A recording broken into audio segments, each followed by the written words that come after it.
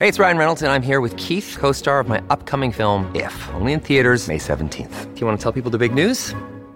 All right, I'll do it. Sign up now and you'll get unlimited for $15 a month and 6 months of Paramount Plus Essential Plan on us. MintMobile.com/switch. Upfront payment of $45 equivalent to $15 per month. Unlimited over 40 gigabytes per month. Face lower speeds. Videos at 480p. Active Mint customers by 531.24 get 6 months of Paramount Plus Essential Plan. Auto renews after 6 months. Offer ends May 31st, 2024. Separate Paramount Plus registration required. Terms and conditions apply if rated PG.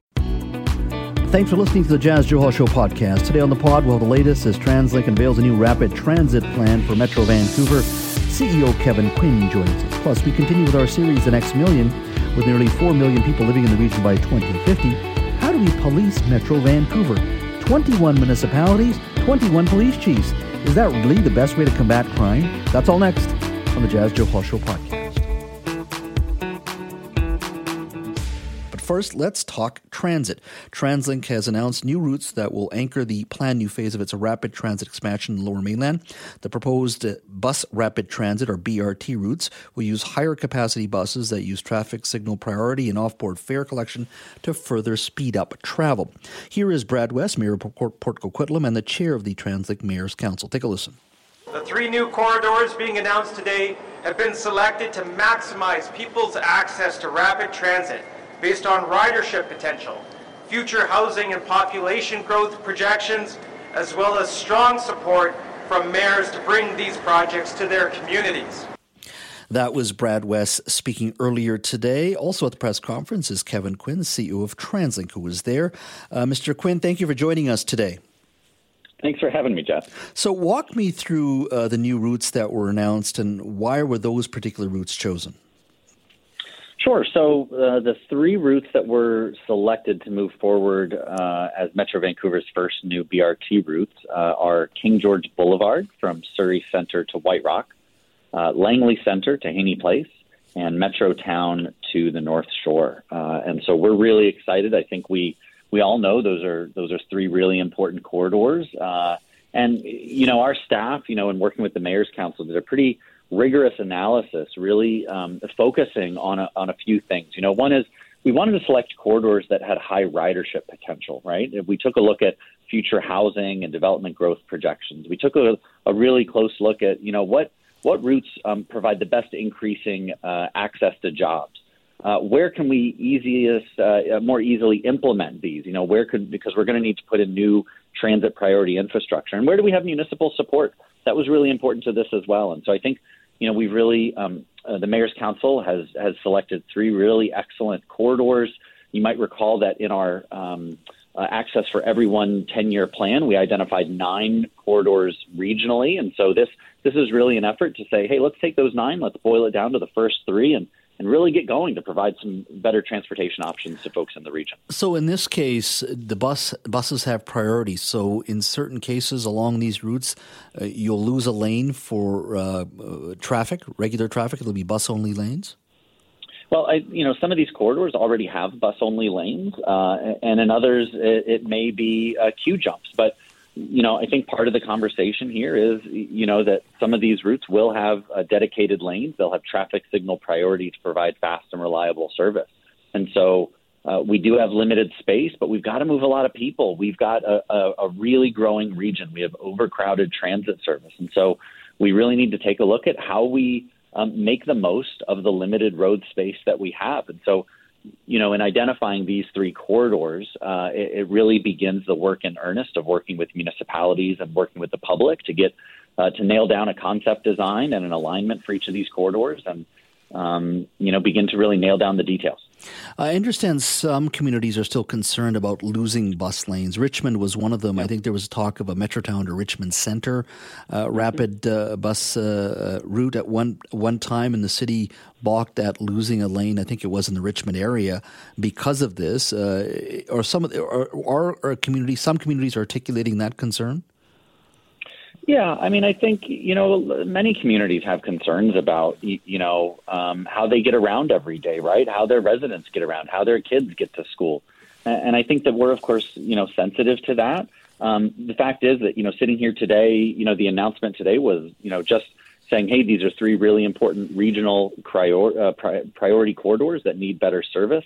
the fact is that the impact of implementing BRT on road and on parking space will really vary between the corridors, and that's really going to be determined after we do further corridor level analysis and planning work. The intent is to build BRT on existing roadways as much as possible, but certainly, again, today's announcement is about starting that engagement to work really closely with communities and municipal councils every single step of the way. Mm-hmm. Now, at this point, we're in the midst of planning and building the Surrey SkyTrain line all the way out to actually Langley City. And, of course, the work is continuing on the Broadway corridor, and hopefully there'll be enough money or new money to eventually get that line all the way to UBC. Is Translink and with the mayors looking at other routes after this in regards to where you would be sort of focusing your attention on in regards to new SkyTrain lines? And does that mean more lines in Surrey or perhaps the North Shore with an east-west route be next? Walk me through what the future looks for in regards to SkyTrain over the next 5 to 10 years. Sure. So, our game plan for the next 10 years is laid out in our Access for Everyone 10-year priorities. And I think what I'd stress first is that, the real thrust of that plan is a bus-first approach. I think it's well recognized that we can roll out BRT and bus-based systems faster and in a more cost-effective way and help a lot more people more quickly with a bus-first approach. And so, a bus rapid transit, what we announced today is really going to be important. That said, in that 10-year priorities, once we've really begun implementation of rapid bus, we can start to consider things like a UBCX extension. That is something that's always ongoing that we want to be sure to consider. We know that there's a lot of students that need to get out there, but right now the focus is that we know our region's growing, and we think bus service, and especially BRT, is the best way to get that rapid service that people need today out there as fast as possible. And just to refresh my memory and our audiences, and I know you touched on this when you were last in studio, just walk me through where the Translink participation levels in regards to just commuters returning back to the system. Where are you right now in a post-COVID environment? Sure, yeah. So, we sit here today probably around 88% ridership return, close to 90. It kind of depends on the day. We've come back pretty strong. That said, I think that number, a lot of people will hear that and say, oh, it's not back to 100%. Well, that's compared to 2019 when Translink ridership was increasing at a really dramatic rate. And the fact is, if you're out on buses and SkyTrains every single day like I am, the system's crowded. Buses are packed. Our overcrowding is worse than it was now than in 2019. People are waiting for buses. It is a system that is packed. SkyTrains are packed. Our system is quite busy. We're actually leading North America in ridership recovery. Our SkyTrain is fourth in ridership in North American systems, and our bus system is third. We are bursting at the seams, and we know that people are looking for services like these bus rapid transit routes to get them where they need to go. And just to confirm here, we've talked about this as well, the existential challenge of falling gas tax revenue and just the amount of growth that is required. I mean, somewhere along the way, your funding model has to change as well in regards to whether or not the provincial or federal government want to put in direct dollars into the system. But right now, you are, with the growth that you're seeing, eventually going to head to some sort of pretty significant structural deficit here. Yeah. I think as it relates to today, we're trying to solve two problems at once. One, you've really identified well. We have a broken funding model. We know that needs to be updated because we have escalating costs. We have reduced revenues. A lot of that is due to long-term declines in fuel tax revenue. As people switch to more energy-efficient vehicles, they switch to electric vehicles. At the same time, we need to be expanding. Our region's growing by 50, 60, 70,000 people every year, and we need solutions that keep people moving quickly and rapidly. And so, what we're looking to do is work closely with senior government, with the province, and with the federal government to help really tackle that funding deficit. It's really key to success and is going to be really important moving forward, obviously. Kevin, thank you so much for your time. Always appreciate you making time for us because it is an important issue for the region, that's for sure. Thank you so much. Sure. Thank you, Jeff. Hey, welcome back to the show. We were talking about transit, and do please give me a call on the issue of the new bus rapid transit routes that have been announced. Some have said that shouldn't be the priority because they take away routes, and the bus lanes take priority over other vehicles, 604-331-2899. But as Kevin Quinn, the CEO of Translink, and I were speaking, of course, Mike Farnworth, the Solicitor General, held a press conference to announce that the BC government has appointed an administrator to act in place of the Surrey Police Board and assist the city's troubled transition from the RCMP to a municipal police force. Mr. Farnworth says that all members of the Surrey Police Board have been suspended, and he's appointed former Abbotsford Chief Constable Mike Serr as an administrator. Now, I'm told, as Minister Farnworth was speaking, he was asked what he thinks the reaction would be from Surrey Mayor Brenda Locke. Take a listen. The mayor has her views on this transition, and I've made it clear that the transition will continue. There are some outstanding issues that I'm particularly concerned about. For example, budgeting for this year and for the coming year. And the best way to deal with that is to put in place an administrator, suspend the board, and that's why it's being done. This is not a reflection on the board members, whom I think have worked incredibly hard and done outstanding work on what has been a very challenging issue. Currently, right now, a mayor is automatically on the police board and is automatically chair of the police board. So what's all this mean? This is a soap opera that's probably running longer than the days of our lives. Joining me now is Keith Baldry, Global BC's Legislative Bureau Chief. Keith, what's this tell you? Well, this was flagged for us back in just a few weeks ago with the introduction of the amendments to the Police Act, which laid out, Section 8, laid out a roadmap for the minister to basically suspend or fire the police board. In this case, they were suspended, and appoint an administrator. So it was all laid out there, and in fact, it came up at the time when it was introduced. Questions were asked in the House about how this would work. So this is playing out exactly what appeared to have been predicted by this legislation. The problem that we've been told is that there was basically paralysis of the budget-making process, and the clock is ticking. The budget has to be submitted by November 30th, and the board was not able to submit one, and not one that council necessarily agreed on. So now Mike Serr, the administrator, is basically the police board. One-man army here. He has the power to draft his own budget. This is the budget for the Surrey Police Services. He's got an experience as the former Chief Constable of the Abbotsford Police Force, so he can put together a police budget. That will go to the Surrey Council. If they reject it, it can be a bit of back and forth, but ultimately also now, and this is not a new thing, it can come back over to Victoria. If Mike Serr and the council do not agree on the budget for Surrey Police Services, it comes back here for arbitration, overseen by the Director of Police Services, which is under Mike Farnworth. So this effectively is a checkmate move to ensure Surrey Police Service has a budget that is adequate to ensure that the process from RCMP to Surrey Police Service will continue and will become much more accelerated as a result. So the minister here says, I have the power to install somebody. I'm going to. He's going to give you the budget that he thinks that is required. And as you said, he has a 33 years of experience, Mr. Serr does.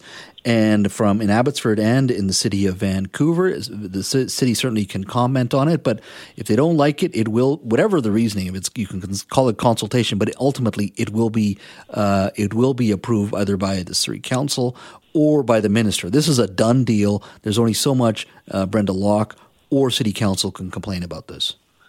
Yeah, and if they cannot agree, as I say, there is an arbitration process that would be signed off by the Director of Police Services, who reports to Mike Farnworth. So I think this basically is told Surrey Council, this is it. This is the budget. If there's a disagreement, they can go back and forth a little bit. But again, there's a time limit here. Only a couple of weeks left. So the time is of the essence. Serr has the experience, as you say, 33 years in policing, so he's going to be able to put together a budget fairly quickly.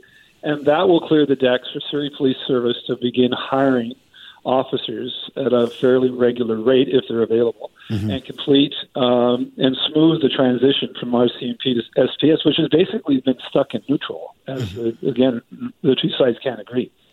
I mean, if you look back at this, Keith, do you think the provincial government, let's forget the municipal government of Doug McCallum at that time, do you think the provincial government moved too quickly in going ahead with this process when they should have said, hang on, let's look at this. What is your plan for the transition? What are the true costs? Which we never really got until Doug McCallum lost the last election. And the board is a provincial board that's appointed, and now it's been suspended, and I get that. Is this also not an acknowledgement, though, that the provincial government perhaps moved way too quickly in allowing the previous council to move ahead with this process in the first place? Oh, I suppose. I mean, but again, this is an unprecedented situation. I don't think anybody foresaw what some of the things that could happen. Notably, Surrey Council changing its mind halfway through the process. It was one thing to approve a council's original position and let it go forward, but then I don't think anyone at all that I recall seeing foresaw the council flipping the switch and changing its mind and wanting to reverse everything. That was the glitch that occurred here, and no one had any experience with dealing with that. So, yeah, I guess maybe everyone moved a little too quick here, but I don't think anybody could credibly have foresaw some of the problems that popped up here. Because, again, this is just an unprecedented situation. And in regards to the court action itself, I mean, that's still moving forward, am I correct? And I don't know if the government's actually responded yet to the allegations, responded to what Surrey has said, but that's still, to your mind, from what you hear, still moving forward? Well, Surrey is seeking a judicial review, but we haven't. The court's moved very slow on this, so we're not sure exactly where that's going to go, and we're not sure what today's announcement has, what impact, if any, that would have on that legal proceeding. But this is a major step. Again, it was flagged in the legislation a few weeks ago that this was a likely outcome because there just could not be agreement, and as a number of us sort of questioned farmers a few weeks ago whether this would happen, and it certainly turns out it happened exactly as it was laid out. Keith, thank you. All right, take care. Welcome back to the show as we continue with our series, The Next Million. The series airs every Tuesday and Thursday at 4 p.m. The series has been looking at Metro Vancouver through the lens of another million people living here. Our population is presently 2.8 million people and is expected to hit 3.8 million by 2050. How we accommodate those new residents and how do we work, live, and play in a region with a million more people? That's the question we're trying to answer. Now, recently we looked at the shortage of industrial land in Vancouver. We also looked at how we should govern the region with a million more people. And what does food security look like in the context of a region adding more people, yet wants to protect its agricultural land? Well, today's topic will focus on policing. Now, how can we keep our community safe now and in the future? Safety and security matters today and when another million people live in Metro Vancouver as well. Now, policing enhances the well-being of communities and helps drive economic stability and growth. Some argue policing is at its second major inflection point since 9/11. The disruption, change, and havoc that ensued from the lockdowns, the shift to virtual work and schooling, as well as the release of long-term COVID-19 restrictions and regulations has presented new priorities and challenges in law enforcement and public safety as well.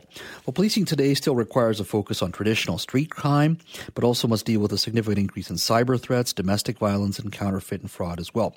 Joining me now to discuss policing in Metro Vancouver in 2050 is Rob Gordon. He's a professor of criminology at Simon Fraser University. Rob, thank you for joining us today. My pleasure entirely. And I was just thinking what wonderful timing this is, given the news today about Surrey. Now, I know you don't want to talk about Surrey, so that's the last time I'll use the word. We spent about 3:30 to 4 talking about Surrey, so we'll still talk about Surrey, I promise you that, because it's always there. It is, as I said, the longest-running political soap opera since the days of our lives, I think. But in the perfect world, let's start with the broader issue for a second. What should, in your mind, in a perfect world, policing look like in 2050 here in Metro Vancouver, in your mind? What do you see?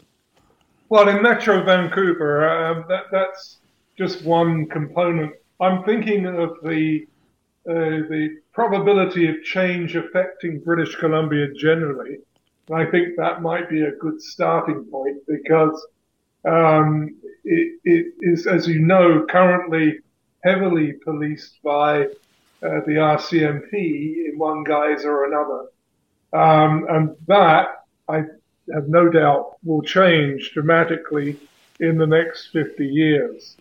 And And in fact, you see signals to that effect already in two major developments that have popped up. One, the outcome of the Mass Casualty Commission in Nova Scotia. Now, that sounds like it's got nothing to do with BC, but in fact, it has everything to do with BC because it goes directly to the issue of the adequacy of the RCMP as a policing unit that can cover not national policing so much as provincial and municipal policing. It's just simply fallen into that pit, and I think it's doing a good job now scrambling to get out of it because there is no future for the RCMP in municipal and provincial policing, in my view. Now, that's one major development. The second major development, and this is not unrelated, is, of course, the production of a major report by the Provincial All-Party Committee of the Legislature. I stress it's all-party, so ideally it should override changes in the legislature. But that Provincial All-Party Committee was to review the Police Act, which is the governing legislation for policing and public safety in BC. And they produced what I think is an excellent report, Transforming Policing and Public Safety in BC. That came out in April 2022. And the timing, again, was quite interesting because that's not that far away from March 23, which was when the final report of the Mass Casualty Commission in Nova Scotia was produced. Now, both of these documents are already starting to have an impact on policy and practice. And know that in BC, the changes to the Police Act have already started to unfold. The Solicitor General, Mike Farnworth, has indicated that he's going to be introducing legislation in the spring, which is not that far away, that will start the process of transitioning from our current policing system, which is not good, to a transformed model that has a number of components in it. It's a really excellent report. Well worth a read. So what's going to prevent us? What are the hurdles? What are the obstacles right now in regards to getting to the point where, whether it's regional policing, provincial policing, whatever it may be, what do you see sort of as the immediate hurdles and forces that are going to say, no, this isn't the right way to go?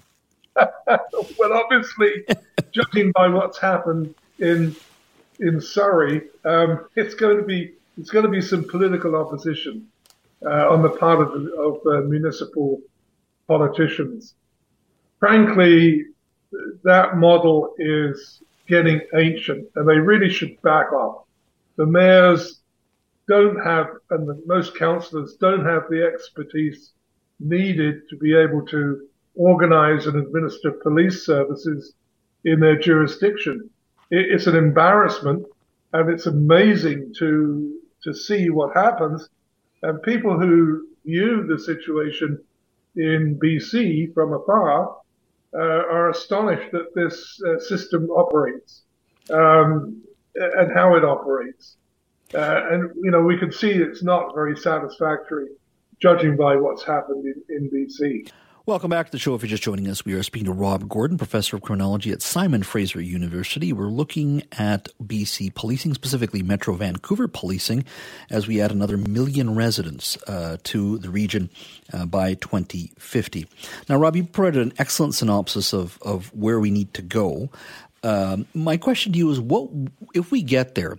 What would that police force look like? Now, if you look at policing today, As I said, you've got issues of cyber threats, domestic violence, counterfeit and fraud issues, but yet at the same time, the public still want a beat cop. They still, of course, need police officers to deal with traditional street crime, but they love the idea of seeing the officer walk the beat as well. If we were to have, let's say, move towards a regional police service, what would that look like? Would it be one police chief for the entire region? Would it be one for south of the Fraser, one for north of the Fraser? How do you see a policing system that would work well for a region that is surrounded by mountains, water, ALR? At the same time, it's a port city with a multi-ethnic population that has connections to all corners of the globe. How would you police this city in 2050? If it was my city to police, there's a number of things I would do, but I don't think you really want to hear about that. It's certainly not impossible. It's a daunting task because of all the variables you've just mentioned, but there are different models or different styles of policing that have been in place for a long time and that are followed in other jurisdictions. That we can learn from. Mm-hmm. So just a quick example. Clearly we need a federal police service of some kind. I don't think the RCMP is suitable in its current form to do that. It's got way too many management problems.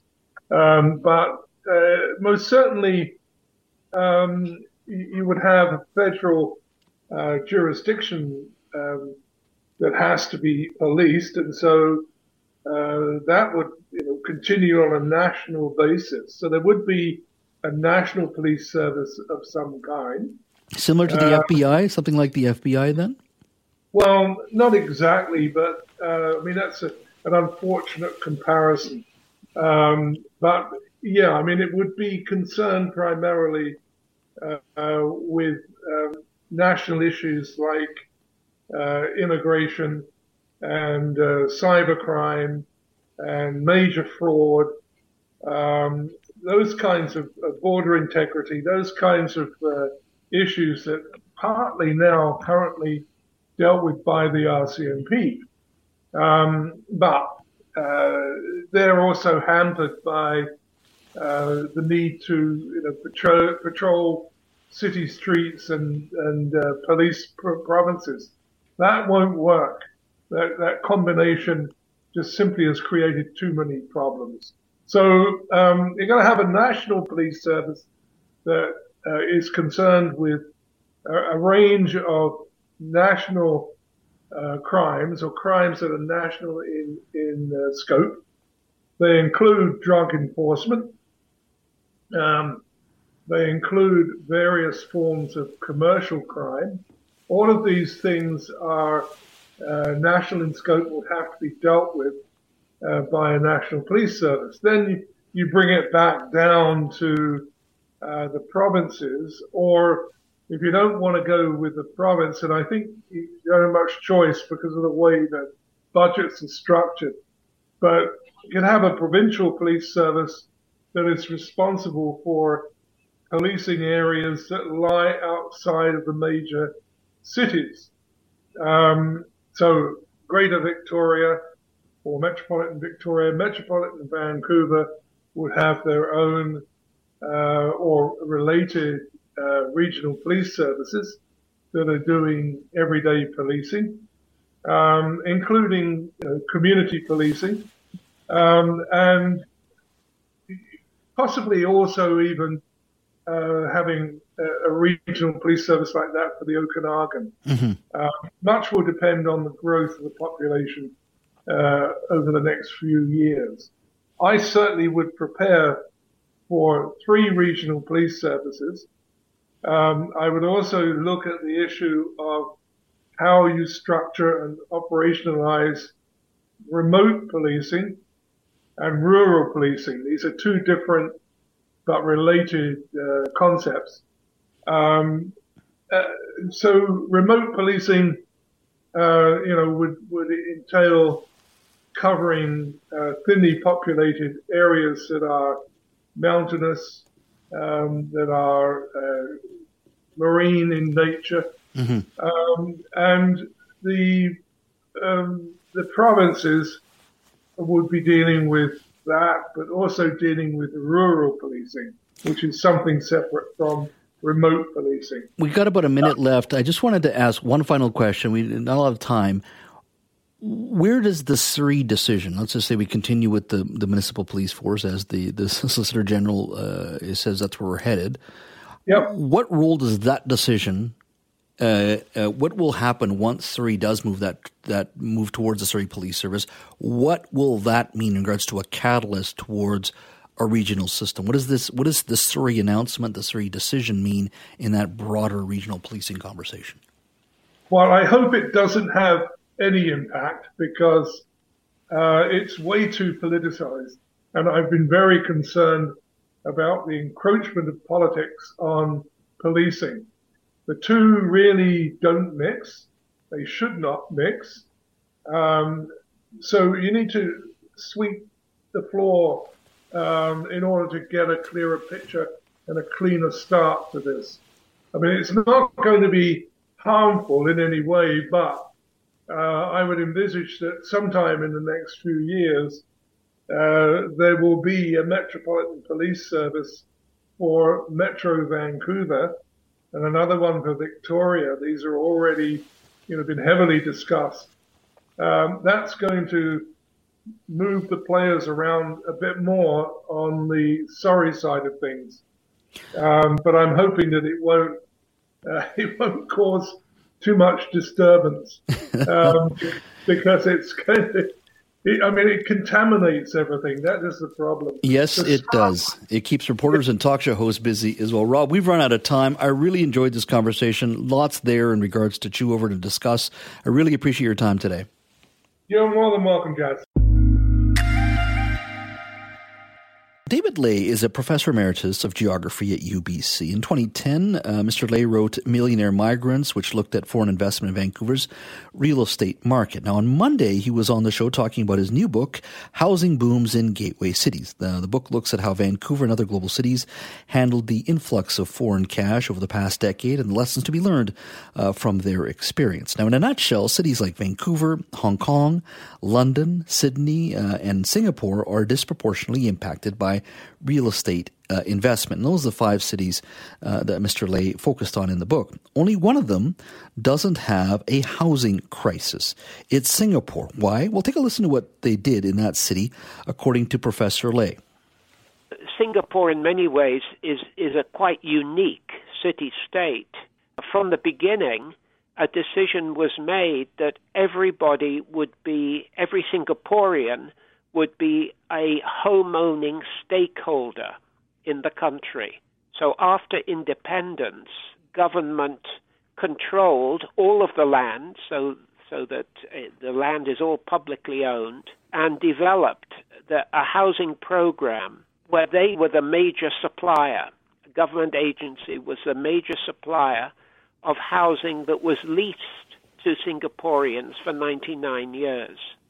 So that's one response, which is using government land to build housing. What you're going to argue, well, what about personal property rights? Our systems are different. So be it. But I just wanted to lay out that one argument Mr. Lay made. Here is a second comment he made in regards to why Singapore has been successful, and that comes down to that community's foreign buyers tax. Take a listen.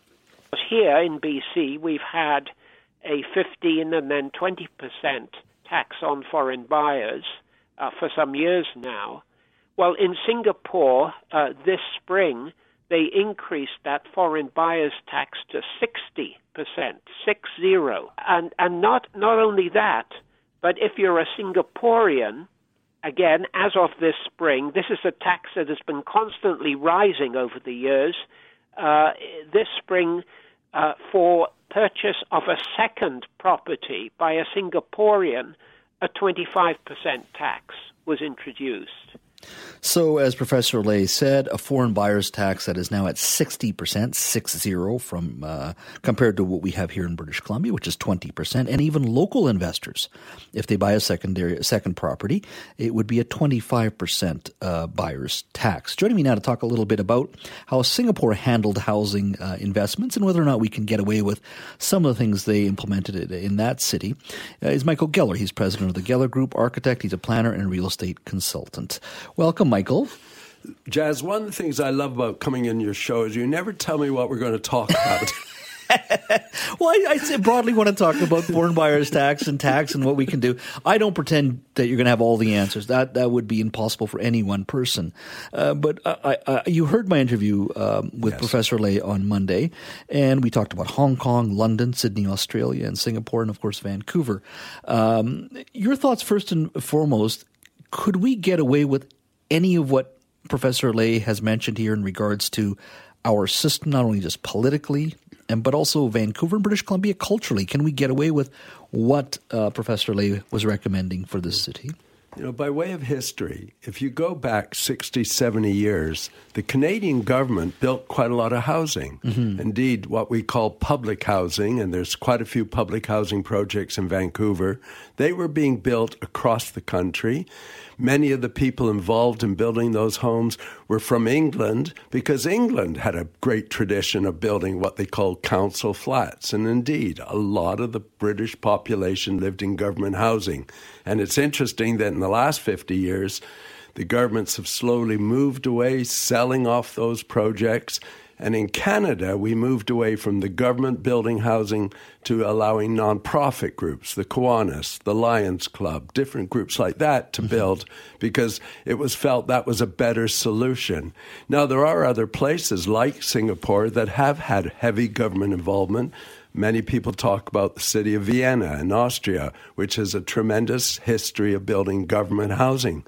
But it is interesting. When times are good, most people want to see the government get out of the housing business. And when times are difficult, and they are right now, more and more people want it. And indeed, yesterday, Vancouver City Council voted to start making city-owned lands available for housing and to sort of reinvigorate their Vancouver Affordable Housing Agency. So I think there's some interest. But as for the degree of taxation, I have a feeling that's not something people want to see. I would point out, though, that when people do invest in second homes and third homes, if they make money on those homes, they do pay a capital gains tax on any lift. So we do have something like that. With these local investors, as Professor Lay was saying, a 25% tax on a secondary home, in the case here, people who do invest, in most cases, not always, but most cases, those are rented out eventually to a local population. In fact, the last item that you and I discussed the last time I was in the studio was somebody complaining about investors and foreign investors. And I said, well, before you're too critical, remember, most of the homes that they do own are occupied by people who are born in Vancouver or born in Canada. So, yes. And indeed, I just saw an article today on 5 reasons why we should be encouraging rather than discouraging investor housing development, because without the investors, a lot of housing projects just simply won't go ahead. Just won't get built. It was interesting with what Professor Lay was saying. He doesn't ever think we're ever going to get to the point to housing being so affordable to the point where when he first started as I think he was as a young professor at UBC, where he could almost afford a home on his salary at that time. Is it just the nature of open societies like Canada, like the UK, like Australia? We have an open society, we have a free enterprise society and culture, that it's very difficult for government, to any level of government, to really bring down housing costs in a significant manner. A, because our system actually doesn't allow that, because it's a free and open system. 2, I would argue, no politician ever is going to get elected with the term, elect me, I promise to reduce your housing costs by 40%, baby boomer and Gen Xer. Or put another way, and we could invite your callers, your listeners to call in, how many of you listening right now would like to see the government reduce the value of your home? The home that you bought with a lot of effort, to see that reduced by half. Yeah. Because ultimately, if we're going to significantly reduce the cost of new housing, effectively we'll be bringing down the cost of all the existing housing. And that's why I had to agree entirely with David Lay. It's not going to happen. The other thing here in Vancouver, this continues to be a very desirable place to live. I was at a presentation last night on the federal government's efforts to increase the supply of housing. They want to build 5.8 million new homes over the next 7 years. That's about 4 times the number of homes we've built in the last 4 years or 10 years. And indeed, Vancouver or British Columbia would get a larger percentage of that. Unfortunately, it won't happen. It won't happen. But there's no doubt that we do need a lot more housing. But as I often tell people, Jazz, even if the land is free and you just have to pay for the construction and the various fees and architects, it's still not terribly affordable housing. Hey, welcome back to the show. If you're just joining us, we're speaking to Michael Geller, president of the Geller Group. He's an architect, planner, and real estate consultant. We were talking about an interview we did on Monday. It was an extended interview with David Lay, professor emeritus of geography at UBC. We talked about gateway cities and how they've had to deal with the influx of foreign investment and how that foreign investment disproportionately impacts real estate in those communities. And Professor Lay, who's written 2 books on this issue, has basically said Vancouver hasn't done well. Hong Kong hasn't done well. London hasn't done well. Sydney, Australia hasn't done well. One city has done well, or at least a lot better than the other 4 that I've just mentioned. That's because of A, they've used public lands to build homes. And secondly, there is a foreign buyer's tax and a local buyer's tax, foreign tax of 60%. And if you're a Singapore resident and you buy a second property, perhaps an investment property, it's a 25% buyer's tax there as well. I'm wondering, should we be considering the same? I know the systems are different, the cultures are different, as Michael was saying as well. But I'm very curious as to think, what can we do to make housing as affordable as possible in the city? 604-280-9898. Let's go to Hardy in Langley. Hi, Hardy. Hi, thanks for taking my call, and I always enjoy Michael Geller on your show. He has great insight. I think one of the problems he alluded to was, like, even if the land was given for free, I work in the construction industry, concrete specifically, and the price of concrete has gone up just astronomically in the last couple of years. And the free land's not going to change that. And a lot of the job sites that I attend to, the big ones, there's a lot of labor that's from Mexico. And so if you're going to have more construction sites, you're going to have to get more laborers coming in. They got to stay somewhere, and the costs are not going to go down. We're in a bad situation of supply and demand. Mm-hmm. I'm just a person. I don't understand all the economics of it. But you have 2 competing things going on: the need for more public subsidized housing, and you have the free market as well. Like, I'm a homeowner.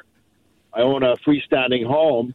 I don't want my value to go down, but my son, he lives in Beijing. He has no interest in coming back to Vancouver because his quality of life will go down. So there's a real tug and pull there, and I don't know what the solution is. It's gone on for so long that the solution is no quick fix. It's going to take a lot of time, but hopefully... Artie, thank you for your call. Really appreciate it. Really good points you're making there, and I think he nails it. We've taken a very long time to get into this mess, federally, provincially, municipally, whoever you want to blame. It's going to take a while. No matter what political leader, municipally, provincially, or federally says, it's going to take time before we are able to get beyond this point, to get back to some sort of affordability. And Hardy makes an interesting point, because I was just reading an article today by Claire Wilson talking about the fact we're actually losing construction workers in British Columbia. They're moving to Alberta. Why? Not because there isn't work here. There's tons of work here. But the housing is too expensive for the construction workers. Yeah. So they're leaving. Yeah, Chris Gardner from ICBA was here a few weeks ago for the Next Mill, and he was talking about that as well. All right, let's go to James in White Rock. Hi, James. Hi, Jazz. Thanks for taking my call. Peter, I love listening to you. I'm a builder, and I just sent a 10-man crew to Alberta specifically because my guys can't afford to live here.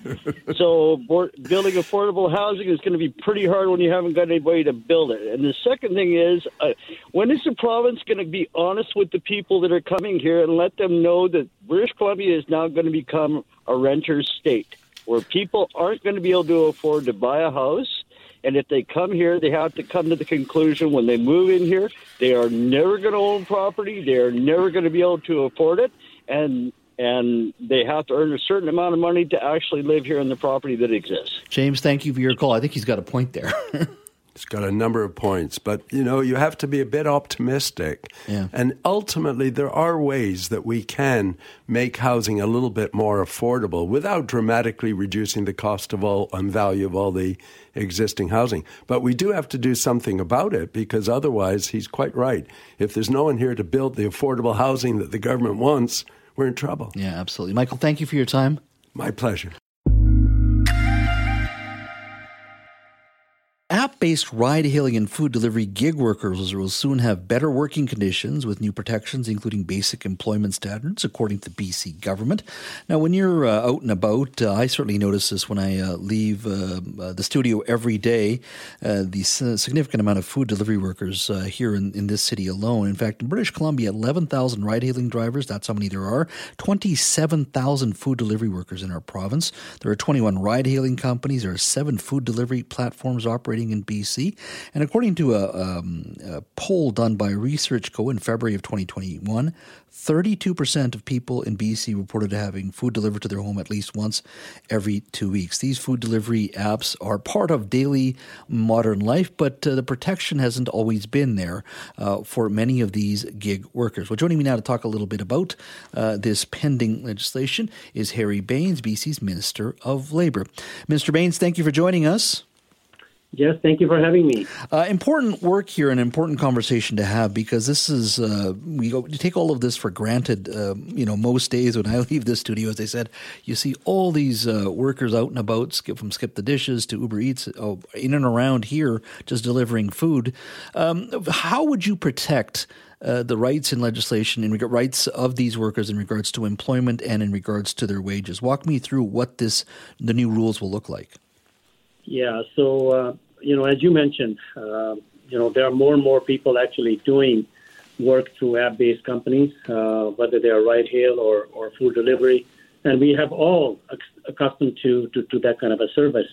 And just so you know, our employment laws were created when the traditional employer-employee relationship existed. You go to work for a employer 7 o'clock in the morning. You have your couple of coffee breaks, lunch break, and you come home at 3:30. Same employer, time and time, day and day again, and sometimes for the entire life. But I think the economy is changing, the workplaces are changing, and our laws have not kept up to provide the basic protection that all other workers enjoy in BC. And so for that reason, it's based on the engagement that we had with the workers, with the platform companies for the last months and I guess over a year. Mm-hmm. And 4 or 5 areas were identified by the workers. Okay. One was that they didn't even know whether they were making minimum wage. And then the second one was they weren't sure whether they will be covered under the workers' compensation if they are injured at workplace or become ill due to the workplace work that they're doing.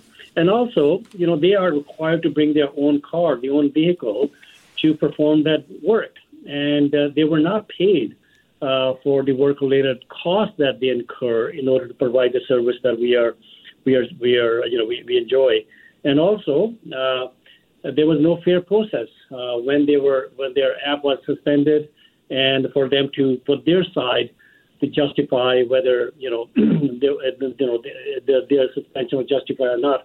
So those are the areas we are addressing. Mm-hmm. I think on the wages side, we're saying that these workers will have 120% of the minimum wage that we have in British Columbia that exists today, $16.75, and they will get 20% more, recognizing that sometimes they have to wait for the next assignment. So that will compensate part of that. So just based on that would mean the minimum wage in this province, as you say, is $16.75. So you would make about $20.10 an hour based on the current wage. So that would be your minimum wage. So if you don't make a delivery, whatever it may be, so the company, let's say Skip the Dishes or Uber Eats, would be responsible to make sure that you are minimum making $20 an hour. Yeah, I think their pay period would be 2 weeks, and if their earnings fall short of minimum wage in BC or less than 120%, then the companies will make up the difference. And then also, we will require these platform companies to register their employees with the workers' compensation so that if they are injured or become ill at work, that they would be covered for lost wages, for health care, for rehabilitation, and a return to work, those type of benefits, just like other workers are. And also there will be some method of determining how they would be paid for work-related costs vis-a-vis their gas, their car, expenses. So I think there will be that part covered as well. And also that they will be given every 2 weeks itemized, statement of earnings and deductions. And so I think that, we need to create a pay transparency there as well.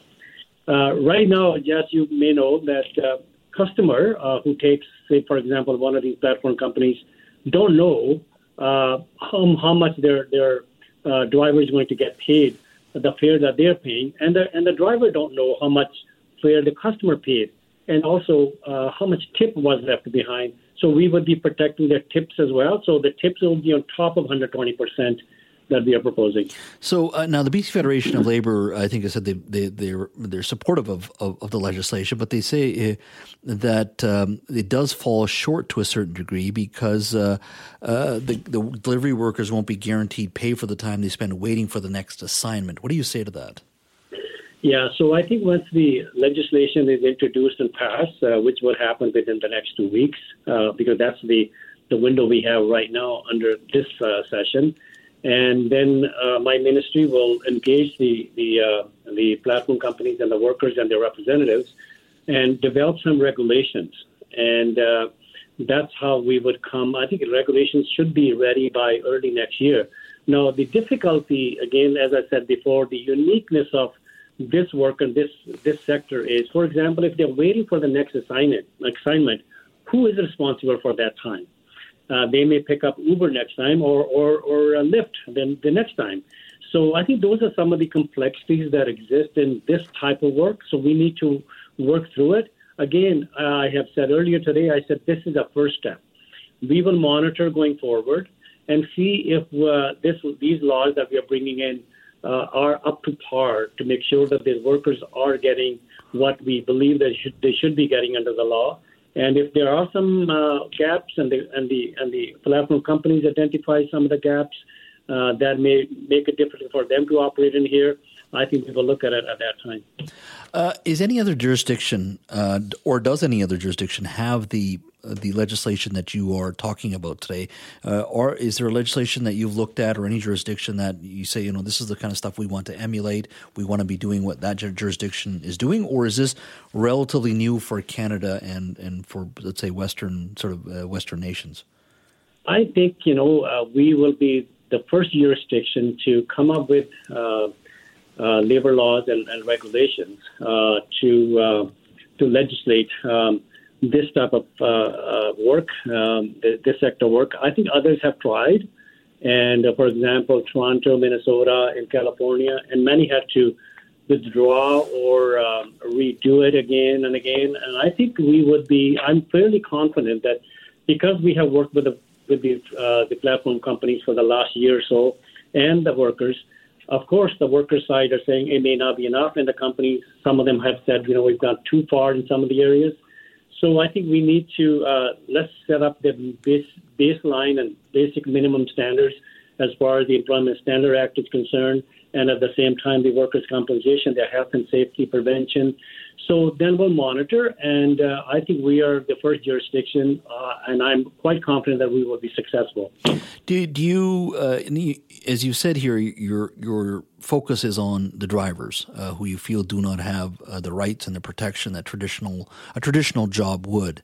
Do you worry by adding this legislation that this also mean it'll lead to higher prices? I think DoorDash has already been saying that, look, you're setting a premium, there'll be a higher minimum wage for a group of workers. Ultimately, this will make it more expensive. This may lead to less business for restaurants and fewer earnings for opportunities for workers, just because of the increased costs that government is adding through this legislation, including the paying above minimum wage. What do you say to that argument? Yeah, when we welcome these companies to British Columbia to provide the services and create jobs here, one of the things they were reminded that we have labor laws, and this is British Columbia, Canada, 2023, that we don't believe any worker should be left behind when it comes to basic minimum protection, when it comes to the basic minimum wage, for example, and the workers' compensation, health and safety. And when we were talking to these companies, they recognized that. And generally speaking, they said, yes, minimum standards are needed. And they encourage government to come up with the minimum standards so that it creates a level playing field among themselves. At the same time, know exactly how each one of them should be treating their workers, and the workers will have protection. So the idea here, Jess, is that we want to make sure that the workers enjoy the basic minimum standards. At the same time, we preserve the jobs that these companies bring in and the services the customers are so accustomed to now. And so I think these are the areas that we want to address to make sure that everyone can certainly enjoy the services that we have and the workers enjoy the basic minimum standards. Minister, good to hear your voice. Haven't talked to you in a while. Have yourself a good afternoon and good evening, and we'll chat very soon. Thanks for your time today. Thank you, Jazz. Thank you for having me. Well, an art gallery in Vancouver's Gastown said it was targeted by a planned smash and grab that has left them without a $20,000 sculpture. The Gallery George is located on West Hastings Street. Thieves got away with a massive 200-pound bronze horsehead sculpture. Was the theft planned? Teresa Mura is the art gallery's director. She joins us now. Teresa, thank you for your time today. Great to be here. Walk me through what you know and what transpired over the last 24 hours. Yes, I actually originally got a call from a lady that was on the street witnessing somebody try to break into the gallery. I'm very grateful to that person. And she yelled at him, and he went away, apparently. We did call the police, and nobody was there. They said everything was secured, nothing was broken, and then 15 minutes later, my security company called, and this is about 8 p.m. now on Tuesday, and said that the glass break alarm had gone off. Unfortunately, the power was out on the entire block, so I couldn't get into my camera to see what was going on live. So I did call 911. They were dispatched, and they did find the front door smashed in with a sledgehammer.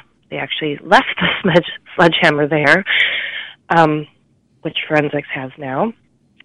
They got in, and the only thing that they stole out of the entire gallery and exhibition and equipment was a beautiful bronze life-size horse head by the artist Richard Forbes, who has a foundry in Langley. The piece itself is worth $19,500. It weighs easily over 300 pounds. Mm-hmm. So this was definitely orchestrated. For us to even get it into the gallery with the artist, we had a hydraulic type of dolly that was a lift system where we rolled it into the pedestal and lifted it up to the height of the pedestal, and then it took 3 strong gentlemen to slide it over onto the pedestal. Mm-hmm. So to get it out, they would have had to do basically the same thing. That would take tremendous amount of planning then. Exactly. And I don't think they'd be rolling it down the street. So, perhaps there's a car right there as well. So. Mm-hmm. Have you had challenges of just vandalism and crime like many businesses in Vancouver? Absolutely. We were located in East Vancouver prior to moving to 140 West Hastings in March. And yes, both locations have had trouble with that, vandalism, all sorts of different things, windows being broken. It's very frustrating for business owners, especially, small independents like myself that, wearing 12 different hats, the only person running the show. It's very disheartening, Yeah. It really is. Now, in this case, you want people to know, obviously, that this robbery occurred. The worry, of course, being that these individuals will try to sell this bronze horse head. Then, yes, it could be two different things. It could be that they're trying to sell it, to a buyer, a black market, something like that. Or the other would be is they think that they can melt down the bronze and get some money for it. So. Even if they go to a scrap dealer, they're not going to get much money for it. The price of the piece is all the hours and effort of the artist making the mold for that beautiful sculpture. And then the process of actually casting it as well takes so much time and so much detail. But when you take the bronze cast itself, and if they think they're going to melt it down, they're not going to get much money for it. Is there? Have you had to deal with, organized attempts at stealing artwork from your gallery before? I have not. I know other galleries, like on South Granville, one even got robbed twice, by the same guy during business hours. So it's crazy. Is there anything you think you will do differently? I mean, you obviously have a security system.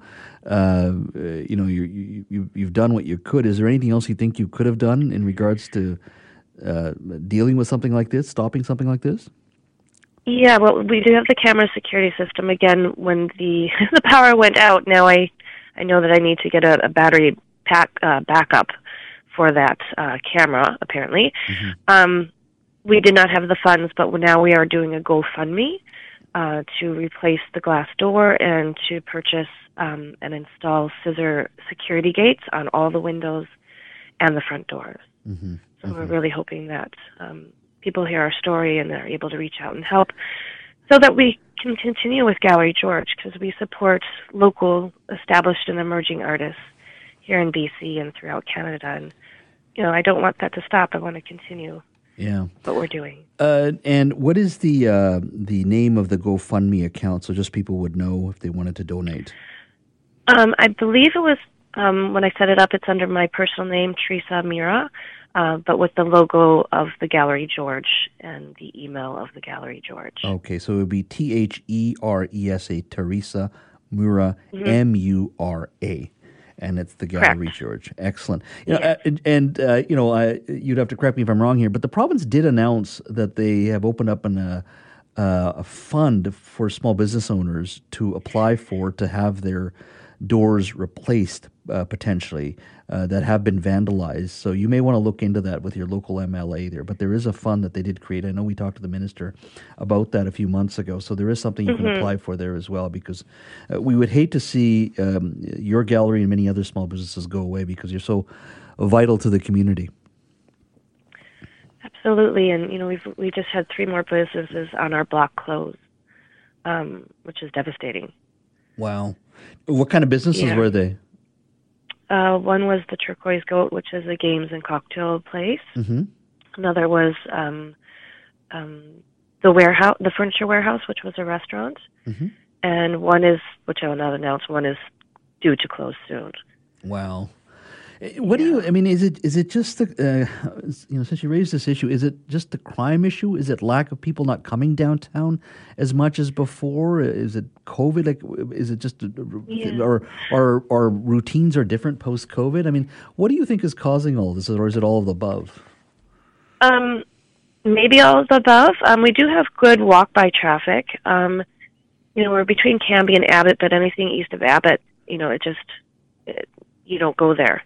And another thing, too, with tourism, we do have a lot of tourists, but all the tour guides from cruise ships, etc., tell them don't go past the steam clock. So I've working with the BIAs, both Gastown and Hastings Crossings, which I'll be on their board soon as well, and repeating the frustration that I hear when I do talk to tourists and they come in and they're like, we're told not to go past the steam clock. Well, that just really impacts so many businesses, in Gastown and Hastings Crossing, Chinatown, everything, right?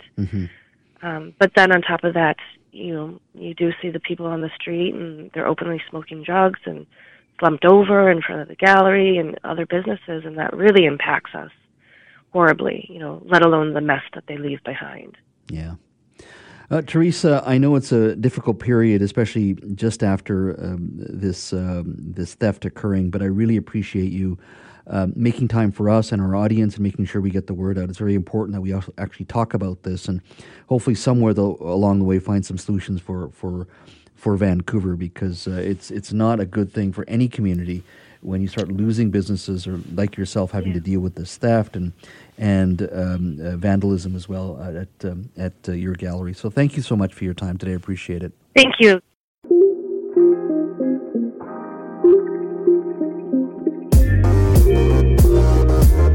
Thanks for listening to the Jazz Joe Hall Show podcast. Don't forget to subscribe to the show on Apple or Google Podcasts, Spotify, or wherever you get your podcasts. You can always listen to the Jazz Joe Hall Show live Monday to Friday from 3 to 6 p.m. on 980 CKNW, and connect with me on Twitter at JazzJoeHallBC. Talk to you next time.